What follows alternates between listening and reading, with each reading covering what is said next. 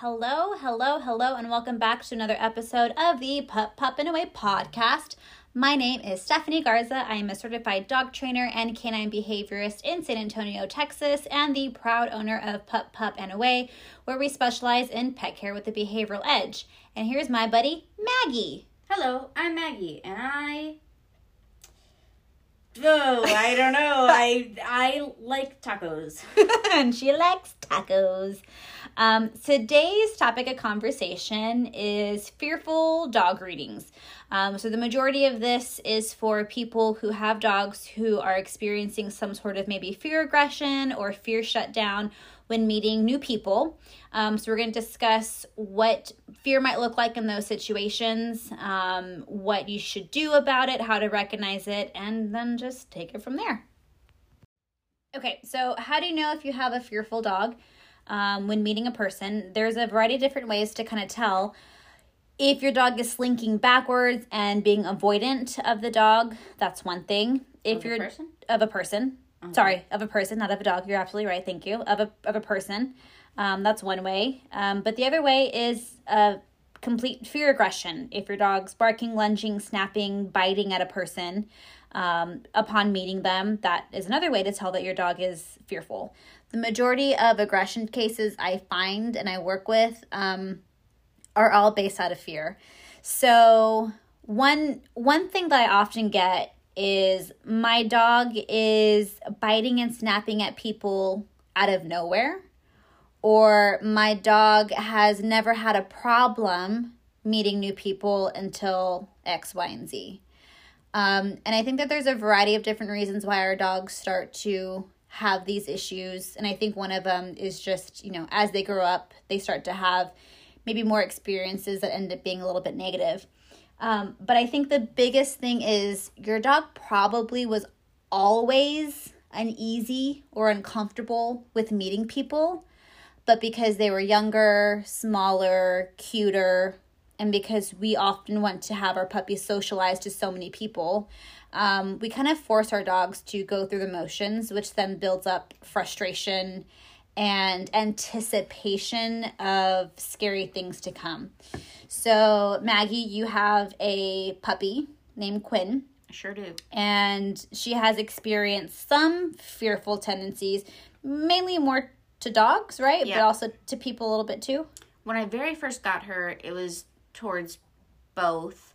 Okay. But maybe even more towards people than dogs. Okay. And then she learned that people are cool. She sees people all the time. People love her. People have never wronged her.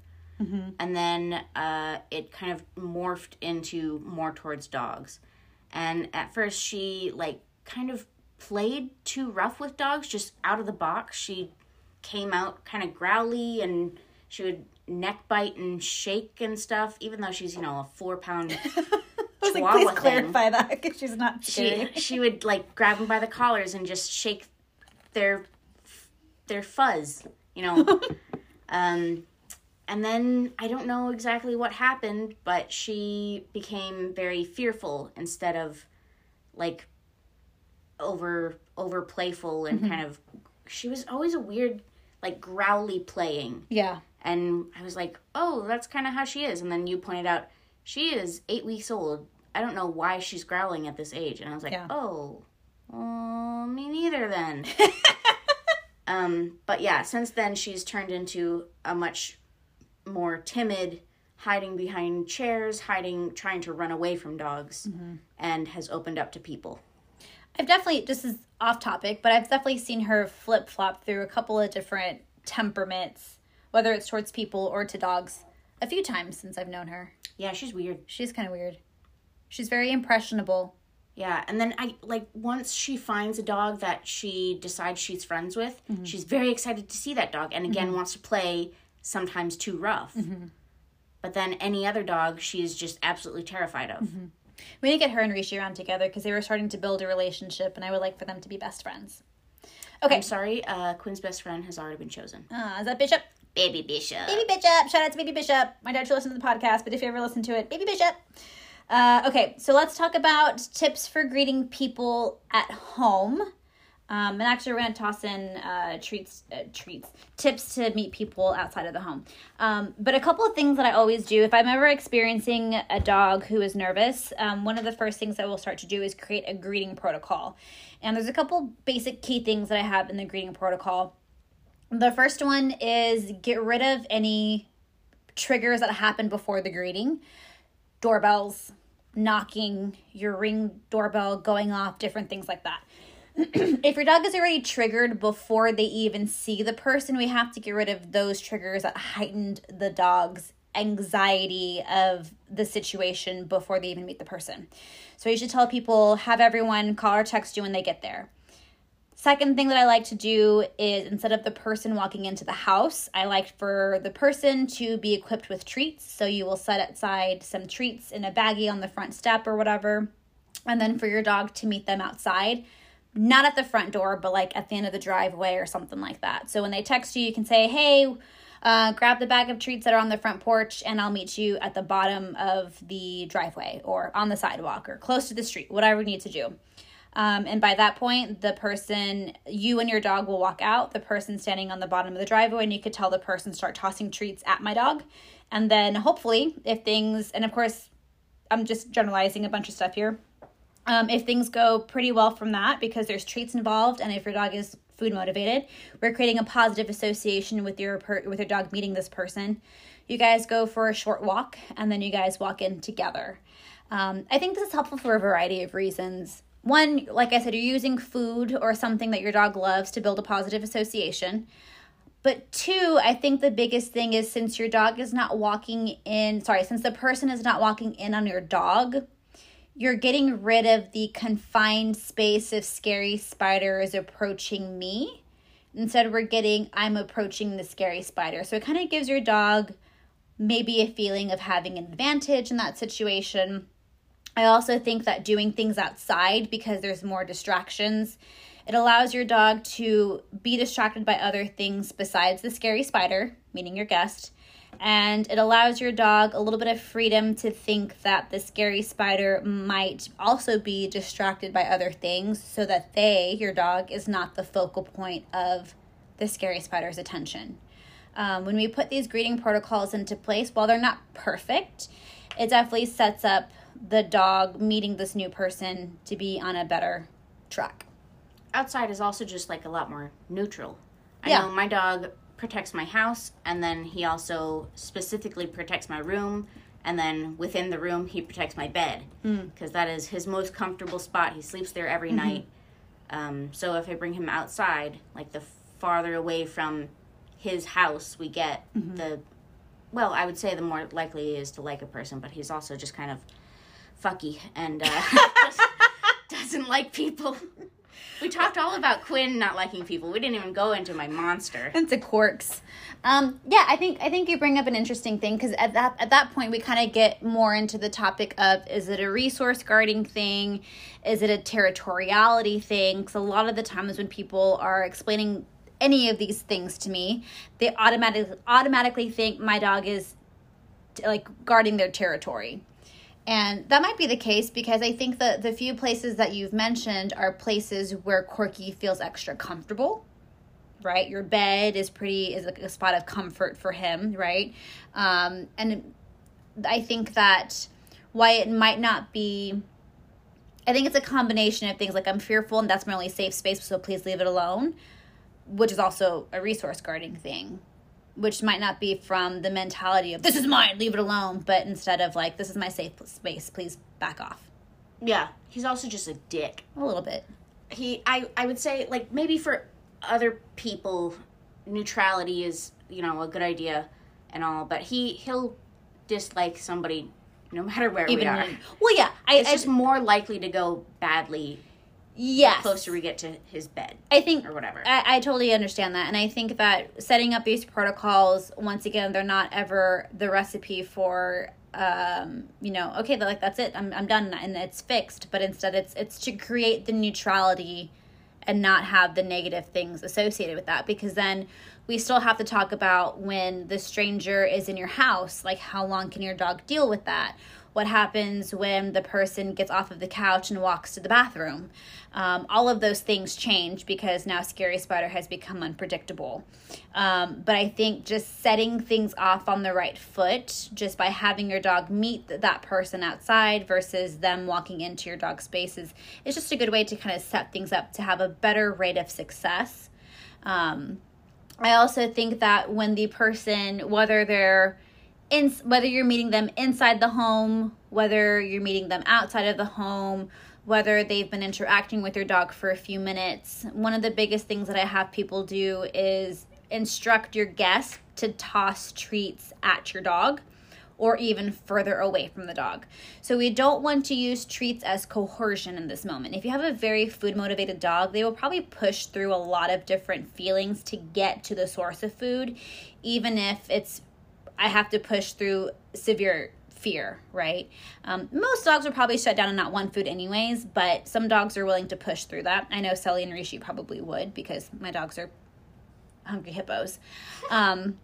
But we don't want to use food as a coercion. We don't want to breadcrumb the dog closer to the scary thing. We don't want to Hansel and Gretel them to lure them into the scary situation. So when I'm telling owners to instruct their guests to toss treats, I'm either telling them to toss treats at the dog's feet or to actually toss treats over and past the dog. So that way the dog sees the treats fly over their head, they turn around, they go grab the cookie, and then they turn back around and they might move closer to the Scary Spider, once again the guests, out of their own volition and not using it as like, oh, I have to get close, I really want that cookie. Okay, I'll go ahead and do it. And then they get themselves trapped into a situation where they regret having made that decision.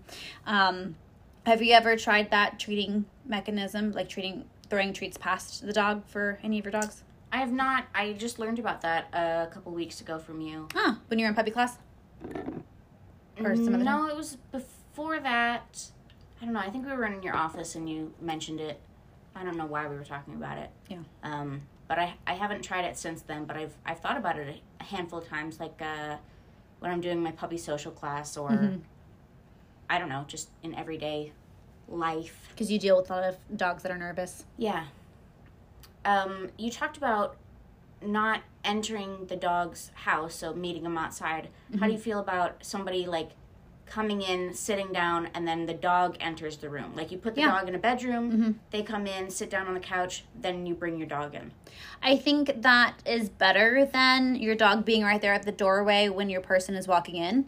But I also think we're lacking a little bit of that neutrality there because, once again, I think safe spots are important for you to establish for your dog, and safe spots are going to be where your dog typically will maybe be a little bit more defensive around. I usually find that the more comfortable a dog is, the more that they are willing to express their fear. Okay.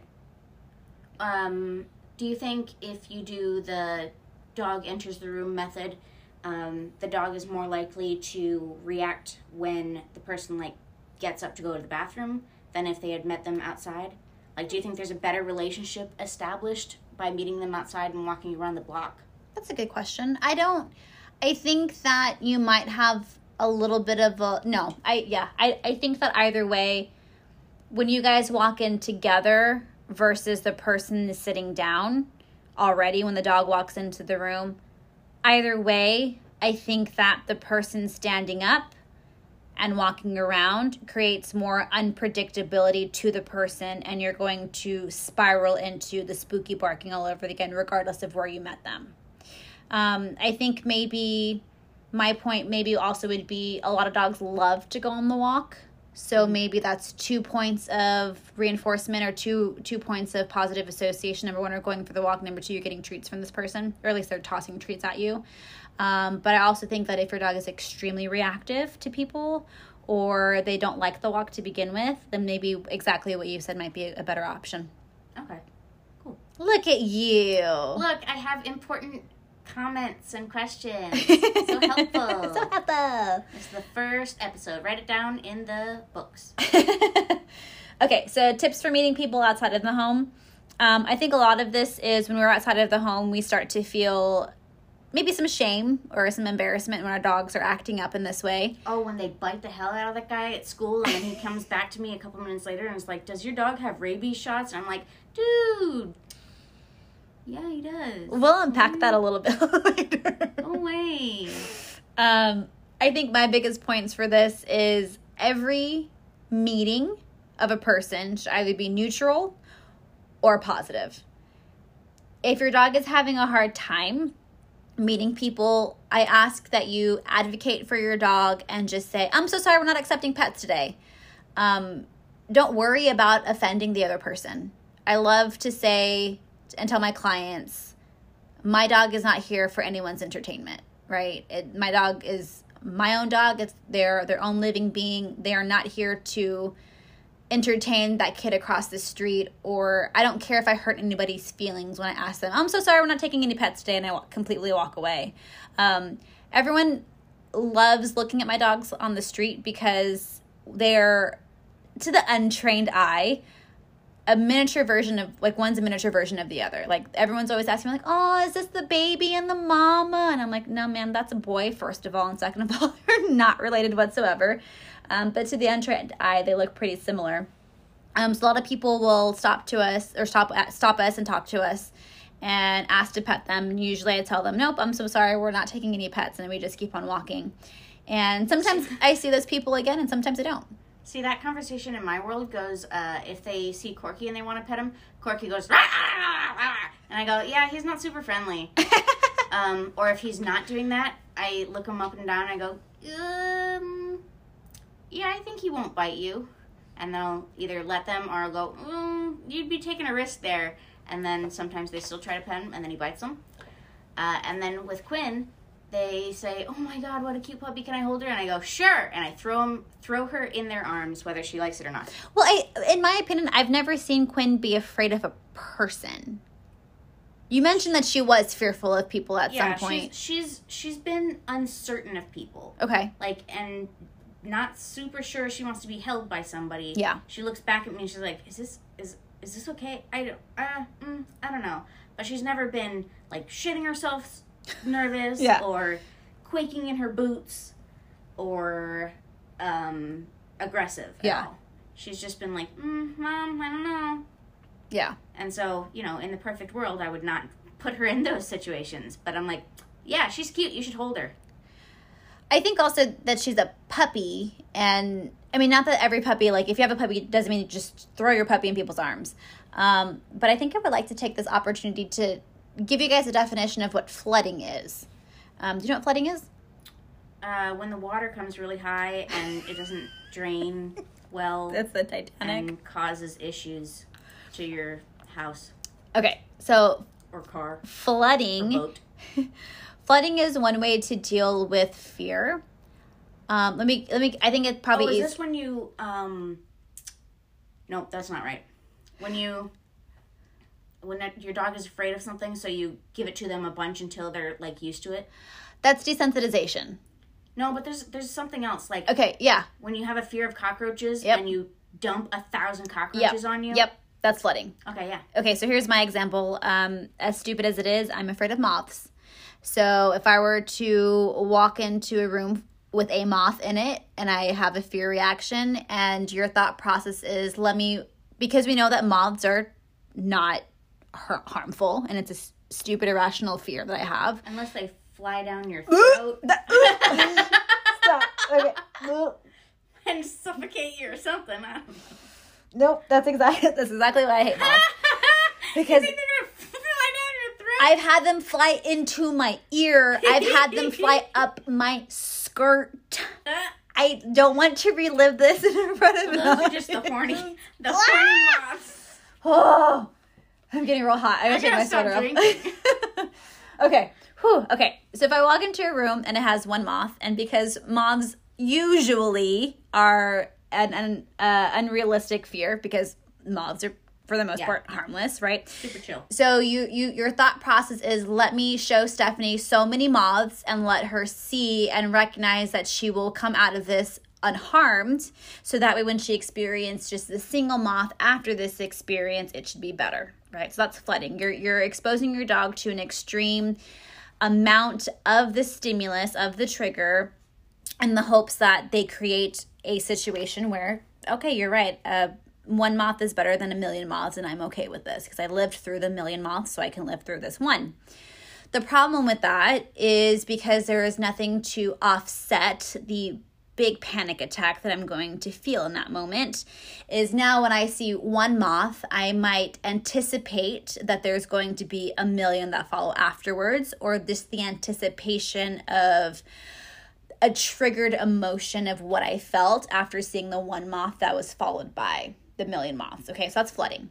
Or you get like, this is probably not politically correct, but like PTSD from exactly a million moths. Yeah, exactly. You start to feel the same things, right? And that's, I think that would be correct, right? Because a veteran may know that they are not on the war field, but they hear one thing that sounds similar to what they experienced at war, and thus you're flooded back with all the emotions and whatnot. Yeah. And so flooding can actually heighten your fear versus help you feel better. Anyways, we're kind of getting off topic, which is exactly why, once again, you're here. But when we're going through to get us off topic and to just, make other tangents and organic conversation. I make you interesting. You make me interesting. You make me less boring and following the protocols of the guidelines. But when we are in a situation where we're meeting people, I think that accidental, unintentional flooding is what has led our dogs to fear the inevitable, I'm going to be touched by that stranger, right? Because we're thinking like, yeah, okay, this isn't a big deal. And yeah, okay, my dog's cool and you're cool. While we're missing the signs of, I am slightly uncomfortable, I am slightly nervous. Because I have had multiple people who, and I've walked into multiple homes where I'm seeing a dog having a negative reaction to my presence being there, and their reaction is, oh, let me just pick him up and put him in your arms. They'll be fine after that. And then I always, no, don't do that. Like, let's have them cope, and I'll take a step back, and I'll do all my protocols or whatever. I think that accidentally putting our puppies through something like that, because that's what we think socialization is sometimes, leads us into their later months or later years of these, now I'm having these fear reactions, quote unquote, out of nowhere.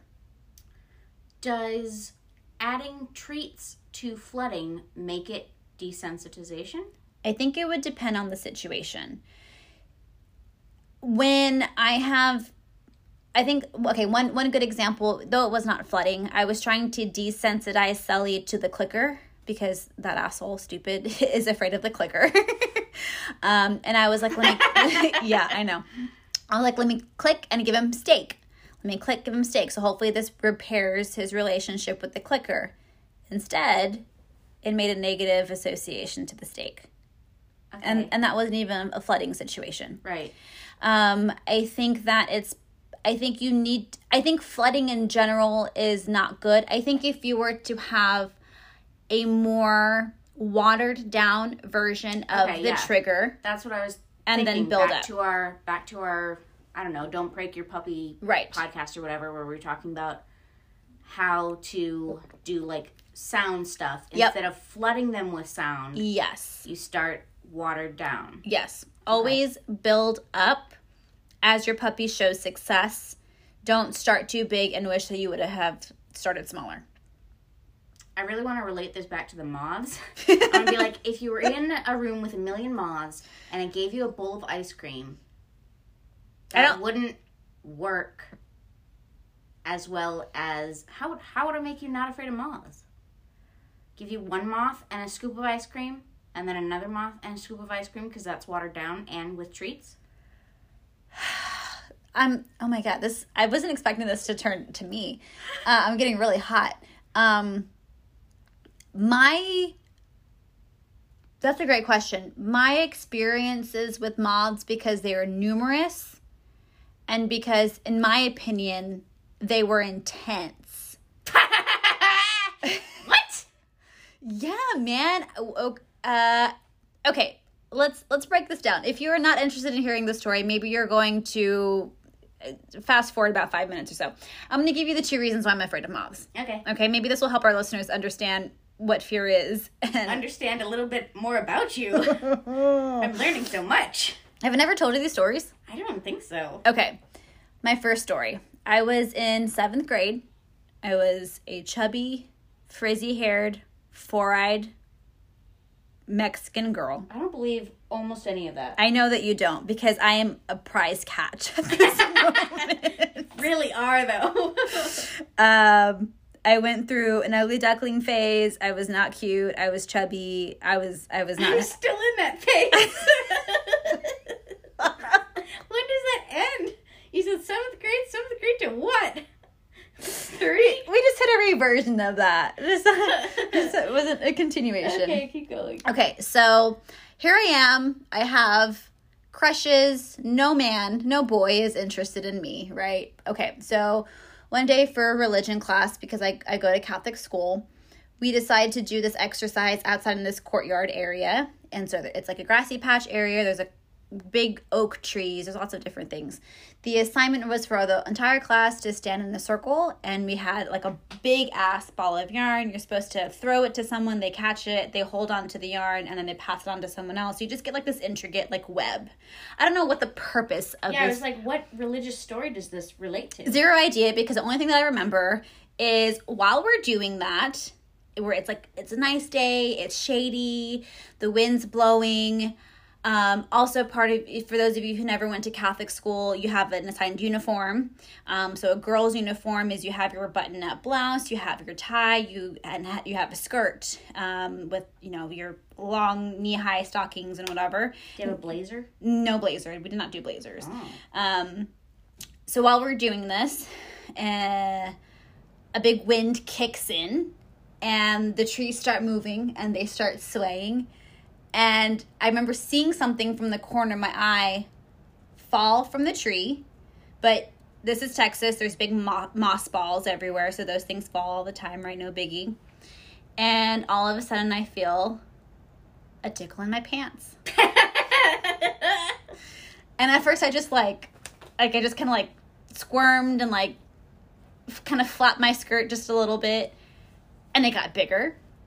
And it got more intense. And 2 seconds later, I am running around this field, flapping my skirt up above my head, and I look down, and there is a fucking moth okay, maybe my imagination is getting the best of me at this point, but it's literally as big as my hand, flying in between my legs. And how mortifying is that? So was I physically injured? Absolutely not. But the sensation was super duper weird. And also, I look like a big fucking idiot on top of me being not very cute. And everybody sees your panties. We wore shorts underneath our stuff, so nothing was too revealing, but super embarrassing. Okay, so fast forward. That was 7th grade. Fast forward to senior year of high school, so 5 years later. That was such fast math. I mean, 5 years later. Senior equals 12. 12 minus 7, 5. All right. I just went for high school's 4 years, and I had 1 more year of junior high. Anyways. Oh, my gosh. So, I am a senior in high school, and it was Spirit Week. My best friend and I had just gotten done with a high school football game at high school, and we were going to pick up a friend.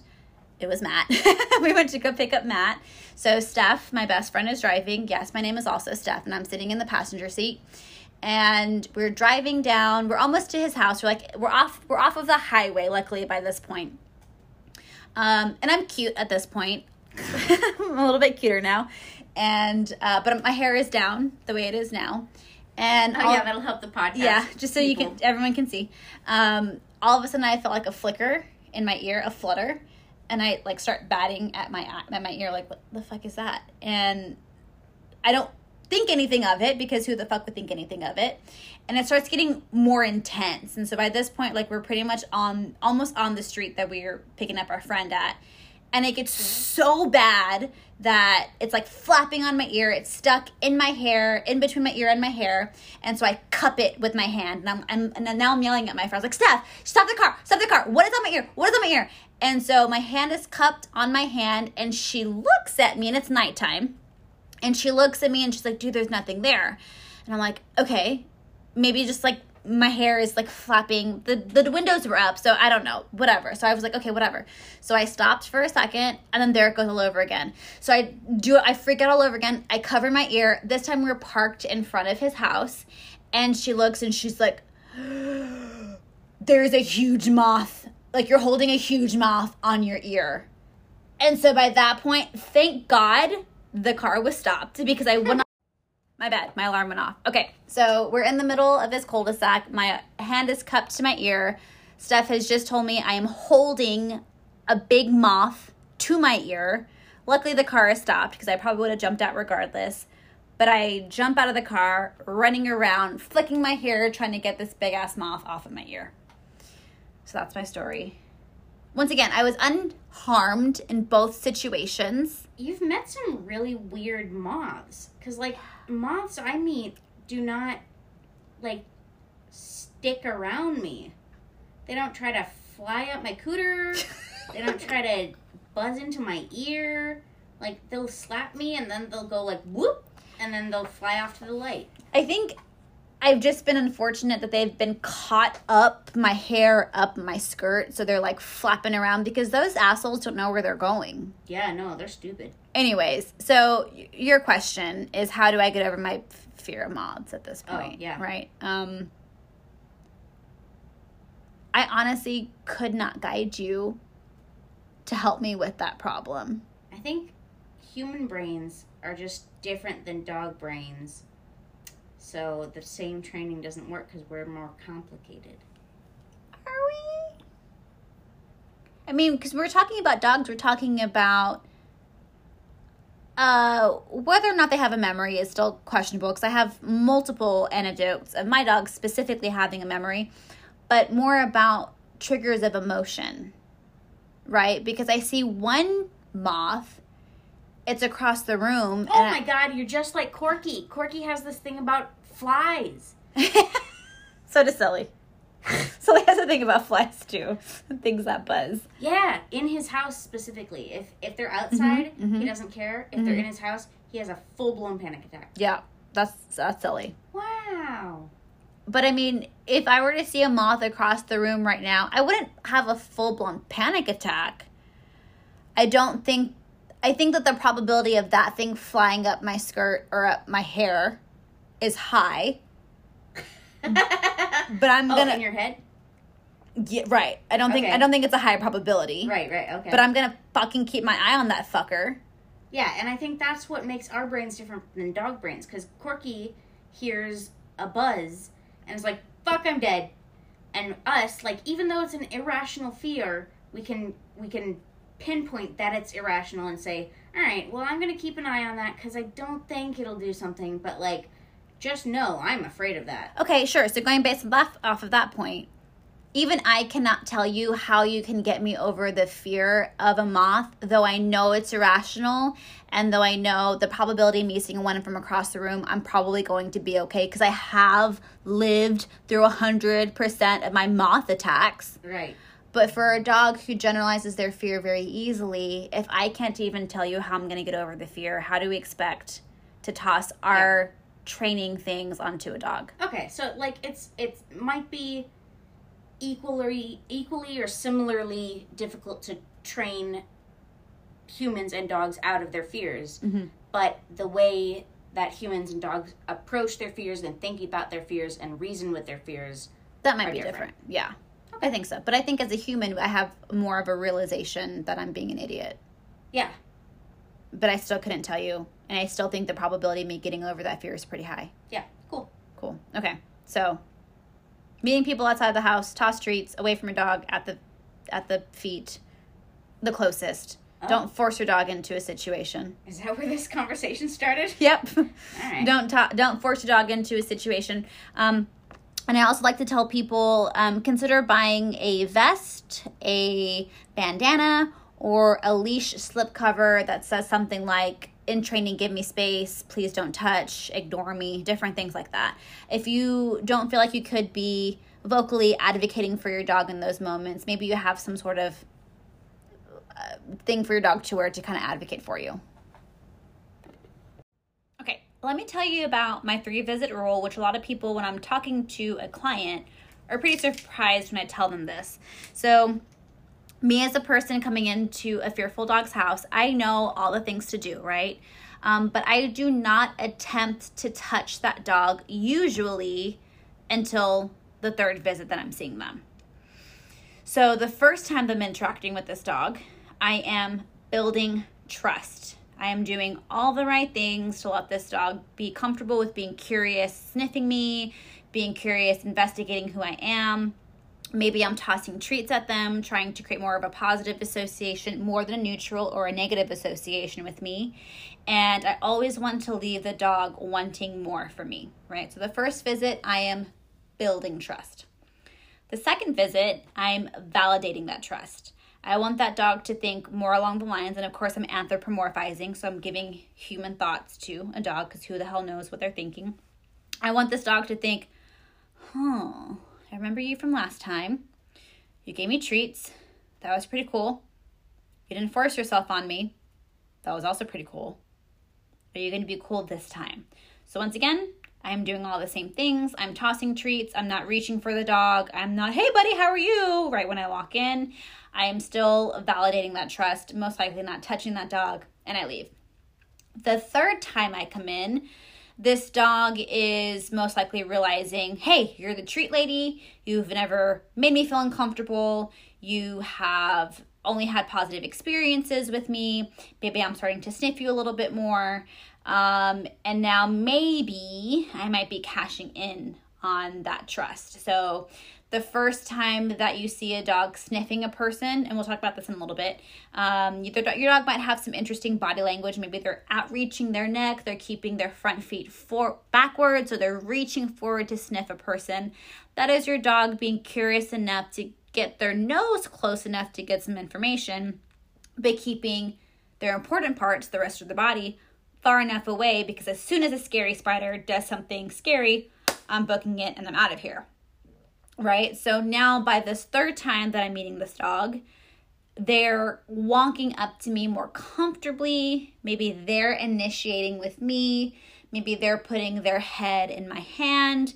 Maybe they're walking all 4 of their feet close to me and not having this weird outstretched.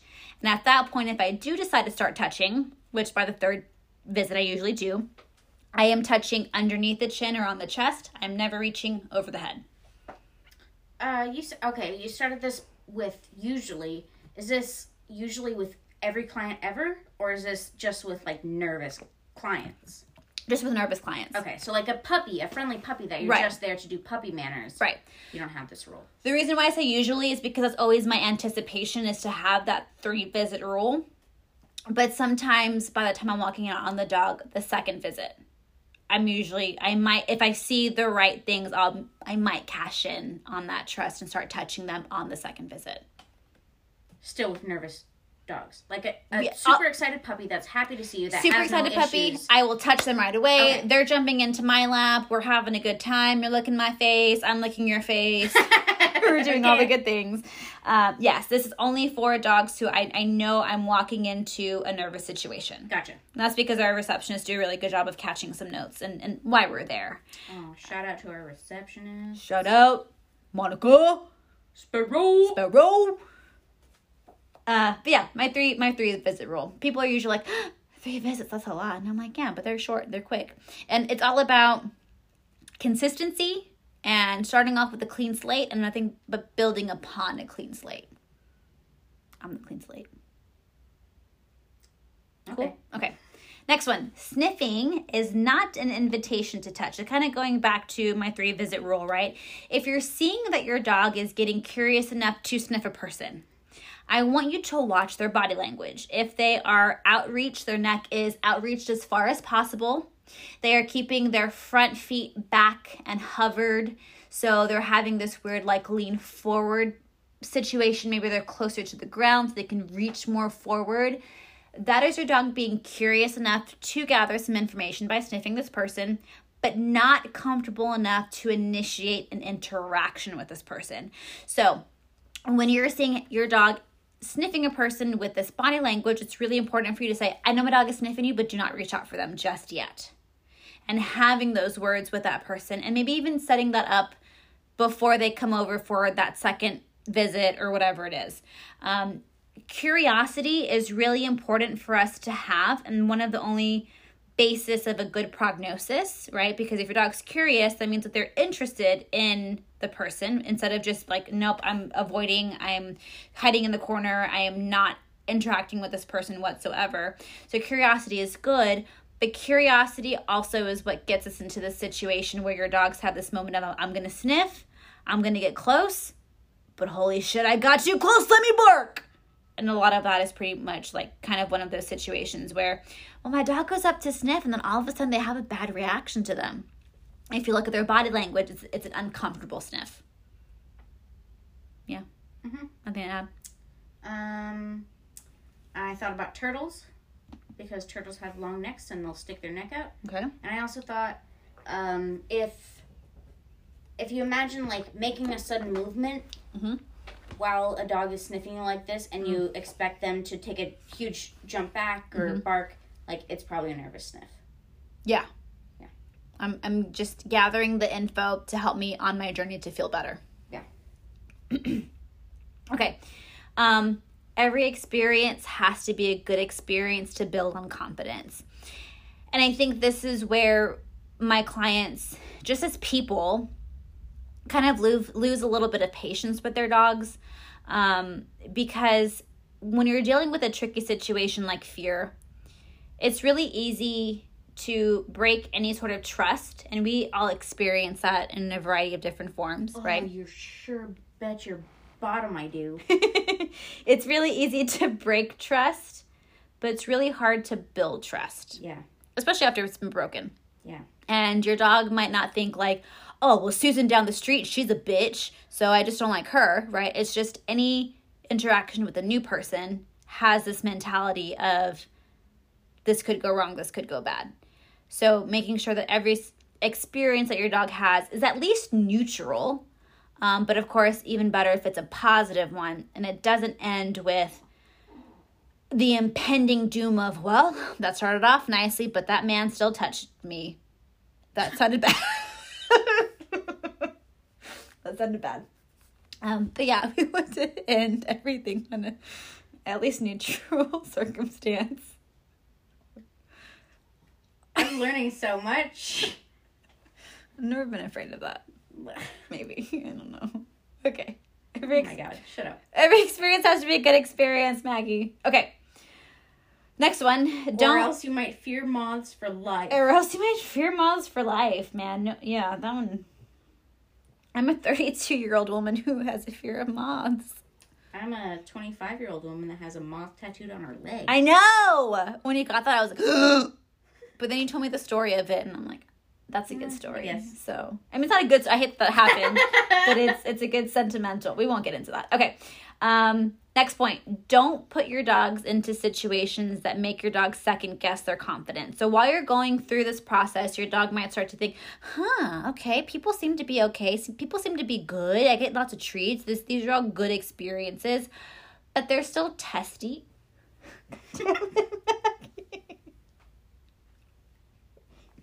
We really should add video to this. If you guys could know what just happened, I looked up and Maggie has her wine bottle cap on her eyeball, like holding it with her eyelids. And it was slightly terrifying. Okay, any experience should be a good one. So when your dog is having these moments of like, okay, I'm having better experiences, so now I'm a little bit sitting more on the neutral side of things. Once again, it's really easy to break trust, especially as you've been building it. So as your dog is gaining that confidence, don't let there be a situation where your dog's like, I fucking knew it. I knew I should have been afraid of that guy of Jerry across the street because Jerry's a shady character. Don't allow those things to happen. So maybe when you're having people come over, maybe you're allowing the interaction, the people being at home or being at your house, go on for about 10 to 15 minutes and then have some management techniques in place. So maybe you have a crate or another safe space that you can, okay, I'm going to go put Sully away for a little bit because I think he's had enough. And if this were to go on any longer, I think there might be a negative experience. So you're always setting your dog up for success. You're having these moments of good management. Maybe you put him up. You're giving him a frozen bone or a frozen Kong to hang out with, just to still have a good time being away from you. But it's really good to manage those situations and not let things fester. Don't let things continue until you have a bad experience and then stop the training. Yeah, this reminds me of two things. One, that you, like, I deal a lot with puppies playing and dogs playing and when to step in. Okay. And a lot of people are not sure, like, oh, are they too rough? Are they too rough? Oh, are they about to fight? Are they too rough? And, like, a pretty decent rule of thumb, I think, is you can never step in too early. If you stop them and they were going to be fine for another 2 minutes, it's better than being a couple seconds late where they are fighting. Right. And then it also reminds me of training sessions where even if you do accidentally let it go too far and they had a bad reaction, or like if they were playing and a fight did break out, or some other training scenario where, oh, oops, I pushed you too far. Yeah. You want to not reset, but go back to a neutral or positive point before you end the session. Yeah. Don't be a greedy trainer and keep pushing until you get the, oops, that was as far as I could push you. And on a good note, I pushed you a little bit. Or if you accidentally do go too far, and you're like, oh yeah, I'm pretty sure they can handle this, and they don't. Right. Or something unexpected happens. Right. And something, and it goes poorly.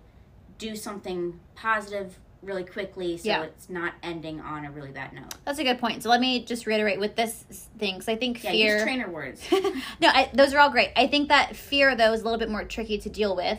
Oh, so if it's a situation where... And I've had this once before, where we met outside, it was better, we walked in together, I'm still tossing treats away from the dog, we're having a good positive experience, and I'm not moving, I have not once gotten up to move around, but all of a sudden the dog starts to be like, hey, you shady bitch, I don't know about you anymore.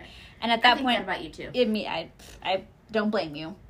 So at that point, I was like, go ahead and put her back on leash. Let's go back outside to go for a quick walk. We came back in together. We repaired it. And then I was like, okay, go ahead and put her up for a little bit. Making sure that she's comfortable with that, right? And so it was one of those weird things that I wasn't expecting for her to start having a negative reaction, because I literally hadn't done anything different besides just sitting on the floor. But she started to fester more. I think it was just a longer interaction of frustration led to her being more uneasy about everything. So when you're going through these experiences, if you do start to have a negative reaction, like you said, try to reset. So go back outside, have a quick walk, whatever, and then come back in together, a couple more treats. Okay, now I'm going to put Fifi away, whatever. But also, as much as you can, you still don't want to hit that head of having a negative reaction to begin with. Yeah, always try to avoid it. Yeah, but if it fucking happens.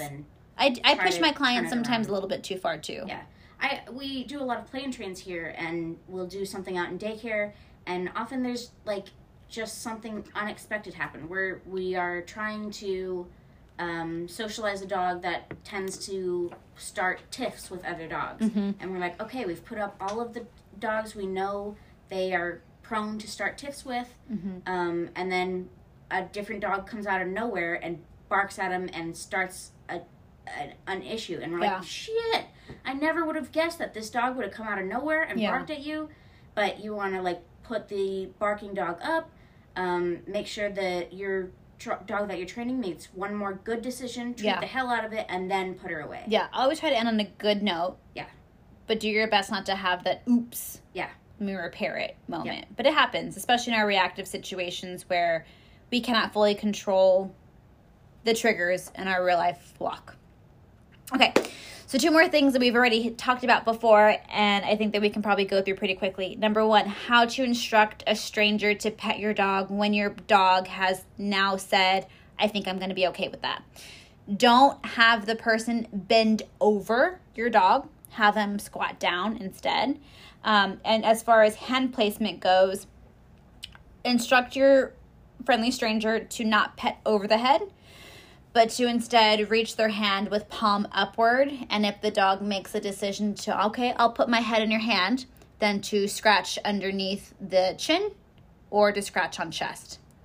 And I feel like that might be where a little bit of where the I'm going to outreach my hand so this dog can smell the back of my hand thing came about, which is actually the wrong thing to do, right? So did you ever hear, like, and this will probably be a myth buster later on, so I don't want to bust it too much, but if a dog's nervous, you should always just reach your hand out and let them sniff the back of your hand. Yeah. It's bullshit. Don't reach out for the dog. Right. Is the back of your hand and the palm of your hand so different? Yeah. Okay. I think it's arbitrary. I think if anything... If I wanted to pet under a dog's chin with the back of my hand, is that the same as petting with the palm of my hand? The biggest difference is let the dog make the initiation. Okay, yeah. But yeah, I think that's I don't know if that's maybe where that stemmed from, but that one's a weird one. Okay, how to instruct strangers to toss treats. Like I said, the closest treat should go is at the dog's feet. The closest it should be to you. Correct, sorry. Okay. The closest that the treat should be to the scary spider, because scary spider is tossing the treats, should be at the dog's feet or further away. Yes, there's weird things. I tossed the cookie, it hit the dog's ankle, and then it rolled back at me, whatever. Mm. But the majority of it should not be coercion. Yes, I'm terrible at baseball, so I only made it halfway because I'm weak as hell. And I can't throw that far.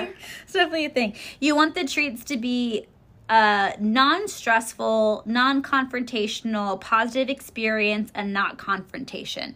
So don't breadcrumb your dog with treats to the scary spider, i.e. your guest.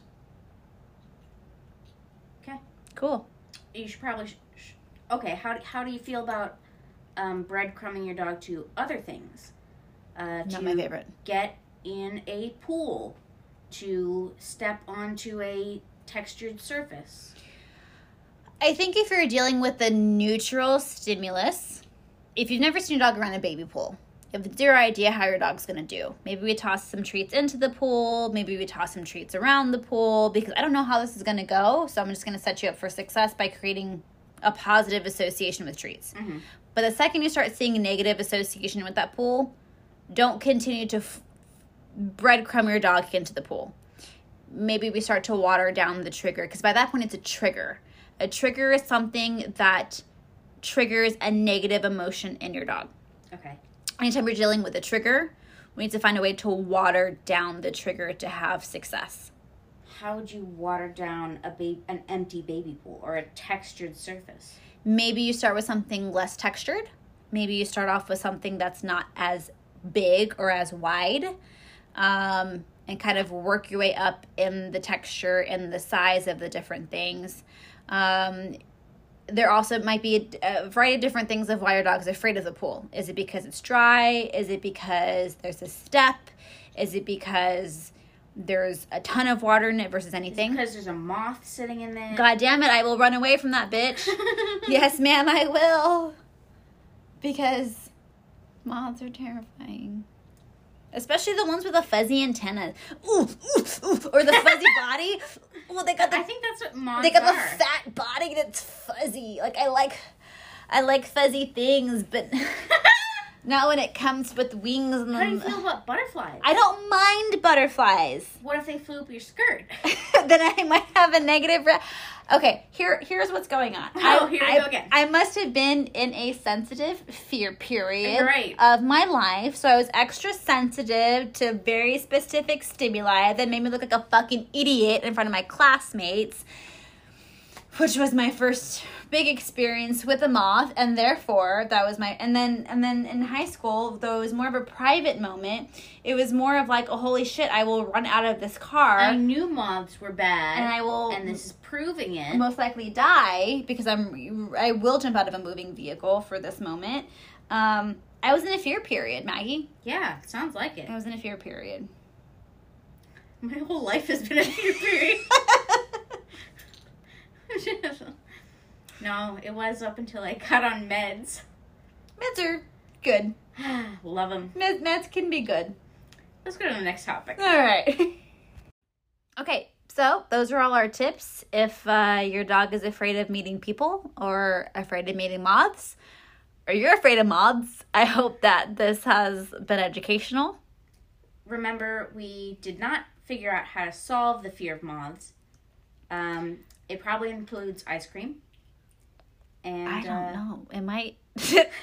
treats. It might involve some dick. Psycho. What? Psycho. What is that called? Like hypnotism. Psycho something. Hypnotism. We haven't even talked about my fear of clowns. What? That one's even bigger. Yeah, but that's like everybody has a fear of clowns nowadays. I have a very specific story of my fear of clowns. You want to hear it? Should we save it for the next podcast and go on a tangent then? Nah, let's just do it right now. All right, cool. Okay. Wait. Should we redo this because you said dick? Nah. Cool. Why do you have to repeat it? I'm just saying, like, I don't know. I love ice cream. Mm-hmm. But I don't think that's enough to, nothing of that's good. Anyways. Because sex is super strong. Right. But better than ice cream. But then I start associating my fear with super pleasurable things that will now start to ruin my pleasurable things, which is what happened with Sully with the steak and the clicker. Right. Okay. Yeah. So don't ruin stuff. Okay. Quick episode or quick story about my clown fear. If you don't want to hear about this is the end of the episode. All she's gonna say is rate, review, and subscribe. Yeah. So if you're over this, end it now. Goodbye. Bye, okay. Mom. But if you bye, Mom. But if you are interested, Mom, I think you would want to know why I'm afraid of clowns, don't you? Okay. When I was in 5th grade, I had an aunt that was a clown. Her name was Granny Hugabug. That's a cute name. She was a good clown. That's a good clown. She rode in a wheelchair. Oh. She was old. Did she ride in a wheelchair in real life? Yeah. And as a clown. I feel like that might be scary for some kids. I think this clown fear thing became a thing like over the killer clown 10 scenario. or less years ago. Yeah, remember when that was... Oh, I forgot all about that. All right. Clowns. I'll drink the last of my wine. Here we go. Okay. I am in 5th grade. So this is before the moths. I would say pretty much around the same time. Slightly You're slightly right before. You're right. The reason I recall this is because in the 5th grade, I was in choir and I had my very first boyfriend. Shout out to Chris. Who, this day and age, I don't know, is straight or not. Oh, I have boyfriends like that. Yeah. But my family was very close to his family, and his little sister had a birthday party. So they was at their house. Little sisters do. Little sisters do. So I've had some clown experiences, right? Like I've had clown Mimi was at my birthday party, and she's creme de la creme, phenomenal, like amazing. I don't know what this jackass's name was. So here we are. I'm also still pretty ugly, pretty frizzy. Right. 4 eyes, right? Because it's before I got cute in high school. Still waiting. For myself. You're beautiful. You're too much. That's why I pay big bucks. For my plastic surgery. No, to keep me feeling good about myself. Oh. So they had a birthday party for his little sister at their house, and they hired this clown. And I'm sitting there with my friend, and there's a whole bunch of us. We're sitting in the lawn, and this clown is doing his tricks, whatever. And he was like, "Let me show you this guillotine." So he pulls out a little guillotine. He sticks a carrot in the guillotine. He lets the guillotine go, and it slices the carrot in half, right? And then he puts his dick in it. No, that's too much. No. That probably would have been a better ending to the story. What? It was more intensity. So then he asks for a volunteer, and the friend that I'm sitting next to raises my hand on my behalf. So my hand is in the air because she picked me up by my elbow and picked my hand up in the air. Why are you slapping yourself? Why are you raising your own hand? I'm doing my best. So, of course, he calls on me. And I'm like, no, it's okay. Like, she raised my hand. I don't really want to. She's like, no, you raised your hand. You come up. Okay. And me, like, I don't fucking know what this guy wants me to do. So I walk up the row of the sea of children, and I go to this man with his guillotine, and he asks me to put my hand in the guillotine where I just watched this carrot be sliced. So at this point, I'm pretty nervous. I'm pretty scared, and I start to tell him, "Oh, like I don't want to do this. She raised my hand. I didn't really volunteer. I don't really want to do this." And he grabs me by my elbow, and he says, "You raised your hand. I called on you. You put your hand in the guillotine." Okay. So he grabbed my other arm and stuck my hand through the guillotine. I still have two hands. And then chopped your goddamn hand off. I still have two hands, don't get me wrong. But at this point, I was on the verge of tears. I was crying. I turned my head away. I have zero idea of what actually happened. Did he actually do the thing? I have zero idea. Was there some sort of special magic button? I have no idea because I'm so nervous. I'm so scared. This man forced me to put my hand somewhere where I didn't want him to. God, this is the man touching you all over again. This is weird. Maybe. Yeah, I don't know.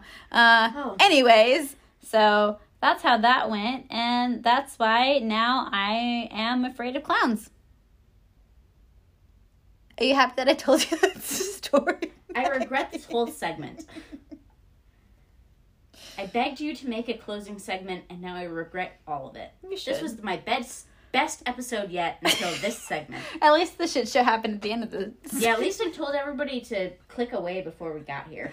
So if you made it this far, you now know a little bit more about me as a person and why I'm afraid of moths and clowns. And you know I'm disappointed in us all. So have a good night. Bye! As always, the fun doesn't have to stop here. Find us on all of our socials. We're on Instagram, TikTok, and Facebook at Pup and Away SA.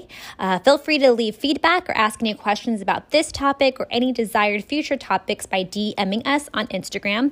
Please rate, review, and subscribe on whatever platform you're listening to. Share us with a friend. And if you're ever so inclined, please feel free to donate. Nothing reinforces me more than money, besides food, and that might be why I get along so well with dogs. I hope to see you guys soon.